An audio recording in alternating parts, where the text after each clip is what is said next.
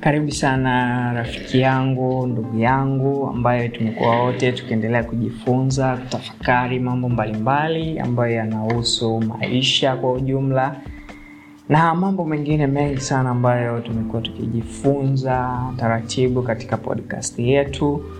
Basi leo nikukaribisha tena tuweza kujifunza au kukupa mambo machache ambayo yatakufungua akili kwa wakati mwingine. Leo natamani nizungumzie kompyuta.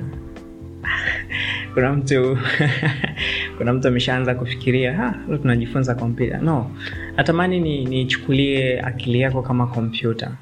Akili ya mtu inawaza, inachakata, inahifadhi taarifa na pia inatoa matokeo fulani. Kama vile kompyuta inavyofanya kazi, inachakata, inatoa matokeo pia na inatunza taarifa. Kwa hiyo hata na akili yako imeundwa hivyo, kuchakata taarifa, kutoa taarifa na pia inatunza kumbukumbu pia. Sasa natamani nizungumze nawe mambo machache kuhusu nini ambacho kipo kwenye akili yako, au ni nini ufanye, au ni nini ambacho unatakiwa kufanya ili uweze kutoka katika hiyo hatua uliyopo kwenda katika hatua nyingine. Nitazungumzia mambo matatu kama sio manne. Jambo la kwanza nitazungumzia kuhusu uwezo, kuhusu nguvu ambayo imewekwa ndani yako. Kuhusu uwezo au nguvu ambayo imewekwa ndani yako. Akili. Nitazungumzia kuhusu akili ambayo ipo ndani yako. Basi akili yako inahitaji nini? Au akili yako wakati mwingine inahitaji kufanyiwa, tuchukulie mfano kompyuta wakati mwingine inahitaji kufanyiwa maboresho. Je, akili yako inahitaji kufanyiwa maboresho? Akili yako inahitaji kulishwa vitu vipya ndani yake ili iweze kutenda kazi kwa ubora zaidi. Manake kama akili yako ikiwa inalishwa vitu vipya, inaongezewa vitu vipya, vitu ambavyo kama hivi tunavyosikiliza hizi podcast, basi akili yako inakuwa inalishwa vitu vipya, akili yako inakuwa inapata mawazo mapya. Basi hebu tujue ni vitu gani ambavyo vinaweza vikaongeza au vikaboresha uwezo wako kufikiri, kuchambua mambo na hata kuhifadhi taarifa pia. Jambo la kwanza, kama kompyuta inahitaji kufanyiwa update za mifumo yake, basi hata akili zetu zinahitaji kuongezewa vitu vipya ambavyo vinaweza kutupa urahisi wa kutenda kazi, urahisi wa kufanya mambo. Sasa lakini kwa kupitia nini? Jambo la kwanza, jipe uzoefu au ujuzi mpya kwenye maisha yako. Akili yako inahitaji kuboreshewa au kuongezewa taarifa mpya ambazo zitaifanya akili yako kujua au kuongeza mambo mapya kwenye akili. Mfano, unahitaji kujifunza ujuzi mpya. Maana yake umeipa akili yako kitu kipya ambacho hakikuwepo. Umeenda kujisikiliza podcast kama hizi, basi unaipa akili yako kushiba kitu kipya ambacho hakikuwepo. Kwa hiyo hata kompyuta pia inahitaji kuboreshewa vitu kadhaa kwenye mifumo yake ya kiutendaji. Kwa hiyo hata na mtu anahitaji kuongezewa maarifa mapya, kujifunza vitu vipya. Ndio maana tumepata nafasi au uwezo wa kutengeneza podcast kama hizi ambazo tutakuwa tunakupa akili mpya, tunakupa mawazo mapya ya kuweza kujifunza na kujua kwamba kumbe hichi kitu ningefanya ningepata matokeo haya, kumbe hichi kitu ningefanya ningepata uwezo huu. Na kitu kingine ambacho kinaweza kikakuongezea vitu vipya kwenye akili yako, kusoma vitabu. Mimi mwenyewe pia napenda kusoma vitabu mbalimbali ambavyo nimejitahidi mwaka huu, mpaka huu ni mwezi wa 4, nimesoma vitabu 3 mpaka sasa hivi. Kwa hiyo hebu jitahidi na wewe, ujitahidi kujifunza kusoma vitabu. Kama upati nafasi ya kusoma vitabu, basi pata nafasi ya kusikiliza audio kama hizi ambazo zitakuongezea maarifa mapya, zitakuongezea vitu vipya kwenye akili yako. Pia jambo la pili, kutunza. Kompyuta pia ina battery, kompyuta ina power ambayo inaiongoza kutenda kazi. Basi hata na wewe ndani yako kuna power ambayo ipo ndani yako kwa ajili ya kukuongoza wewe. Kuna nguvu ambayo ipo ndani yako kwa ajili ya kukupa wewe uwezo wa kufanya mambo mbalimbali. Sasa tunatunzaje hii power ambayo iko ndani yako, au tunatunzaje hii nguvu ambayo iko ndani yako? Aidha kuitunza isiharibike au kuitunza hizi kukaa muda mrefu. Sasa tunafanyaje ili kuongeza hii power au kuiboresha hii power iweze kufanya kazi kwa ufanisi zaidi? Jambo la kwanza, ipe akili yako muda wa kupumzika. Hicho ni kitu cha pekee sana ambacho kinaweza kukusaidia wewe akili yako ikapata nafasi ya kujijenga upya. Kama kuna vitu vilikuwa vimekaa tofauti, ukipata muda kupumzika, vinajipangilia kwenye mpangilio ambao utakufanya wewe uweze kujisikia mpya. Ndio maana ukiamka unakuwa unajisikia umeamka na nguvu nyingine. Yaani akili imeamka na uwezo wa tofauti, akili imeamka na nguvu ya tofauti. Basi hapo inakufanya kwamba tayari umeingia kwenye siku nyingine, au kuna wakati mwingine ambao umeipa akili kwamba tunaenda kufanya jambo fulani au tunaenda kufanya kitu fulani. Kwa hiyo tayari tuna power mpya, uwezo mpya wa kufanya lile jambo.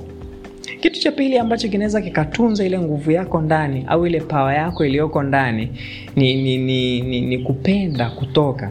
Unajua kuna watu ambao hawapendi kutoka, hawapendi kuzunguka, kujifunza, yani tuseme niiteje, connect with nature. Yani jitahidi kujiungamanisha na mazingira. Unajua kuna mtu ambaye anasema mimi sitokagi au mimi siruhusiwi kutoka. Bwana mimi sipendi kutembea sana, au natoka kwani sina hela za kwenda out. Hapana. Sina mtu labda kunitoa out. Hapana. Wewe mwenyewe angalia, tafuta mahali ambapo unajua unaweza nikaenda, nikatoka, nikakutana na watu mbalimbali, nikatengeneza connection mpya, nikatengeneza watu wapya ambao watakusaidia wewe kutoka pale ambapo ulipo. Unajua njia pekee ambayo naamini ya kuweza kuondoa sumu zilizoko ndani yetu, hasa hasira, huzuni, mawazo, ni kuongea na watu. Kwa hiyo jitahidi kuongea na watu ili uweze kupata mawazo mapya, akili mpya, yani ile kukupa maarifa mapya.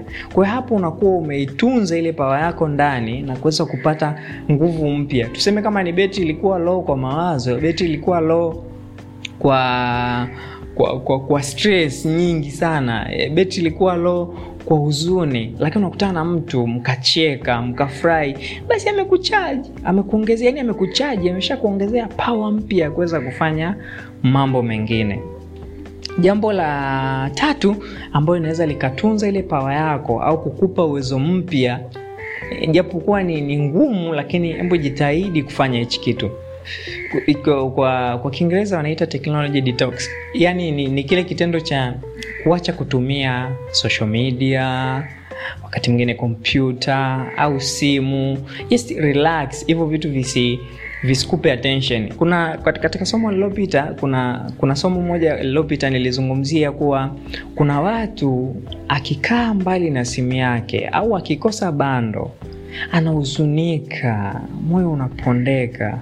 Basi jitahidi ujue unajipa mapumziko hivi vitu. Unajua wakati mwingine inaweza ikawa ni kama addiction. Sasa unakuta mtu asipokaa karibu na simu, mtu akikosa bando, jitahidi ujipe mapumziko ya hichi kitu. Sasa kuna kale katabia ambacho hata mimi mwenyewe kuna wakati kananikuta, nasema kwamba naenda kulala, lakini nikifika kitandani ndo kwanza nawasha data, nikifika kitandani ndo niangalie movie. Yani sikumbuki kwamba nilishatoka eneo moja kwenda eneo nyingine kusema kwamba naenda kupumzika, au labda nimetoka sebuleni nasema naenda chumbani kulala, au nasema ngoja niende kitandani kulala. Lakini nikifika pale nitaanza kuchat, nitaanza kufanyaje. Sasa ili kujipa muda vizuri, weka ile do not disturb kwenye simu yako, au zima simu, au eka silence. Means ukifika kitandani ndani ya dakika 8 mpaka 10 unakuwa umelala, kama hauna mawazo ambayo yatakufanya ukose usingizi na vitu kama hivyo.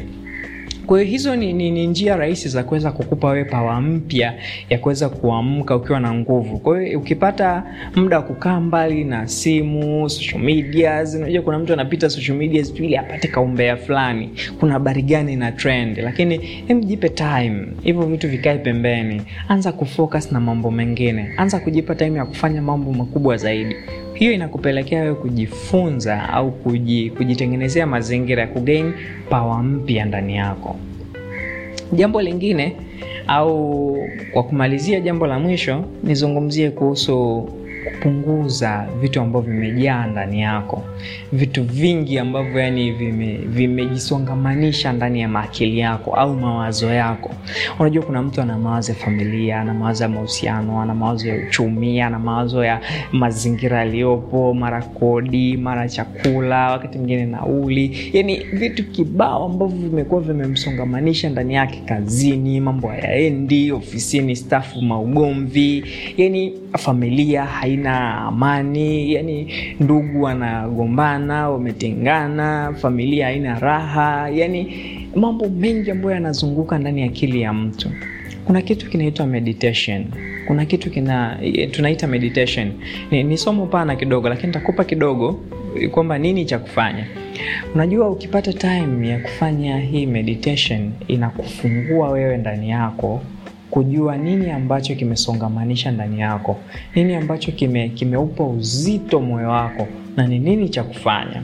Lakini wakati mwingine hii meditation tunafanya ili kuconcentrate kwenye jambo limoja au kwenda deeply kulitafutia solution ndani yako, kwenda deep kulitafutia mbadala. Nifanye nini ili niweze kuondokana na hili tatizo, au nifanye nini ili kwenda kupunguza ile nguvu ambayo inakuwa inanipelekea kusukuma au inanipelekea mimi kupata shida fulani. Lakini hii meditation pia wakati mwingine tunasema ni lango la kiroho ambalo linafungua mlango ambao utakupa nafasi ya kujua ni nini ambacho unapaswa kufanya, ni nini ambacho unatakiwa kukifanya ili kuondokana na jambo fulani ambalo linakusumbua wewe. Na ni somo fulani. Meditation ni jambo moja refu sana. Kwa hiyo ni kitendo ambacho kinakufanya wewe kufungua mlango au kufungua jambo fulani ambalo limejifunga ndani yako ili kuweza kujua ni nini ambacho unatakiwa kufanya. Yani tunasema ni mlango unakupa nafasi ya kufungua mlango wa kiroho, kujua namna gani ya kuweza kujiondoa kwenye hiyo changamoto.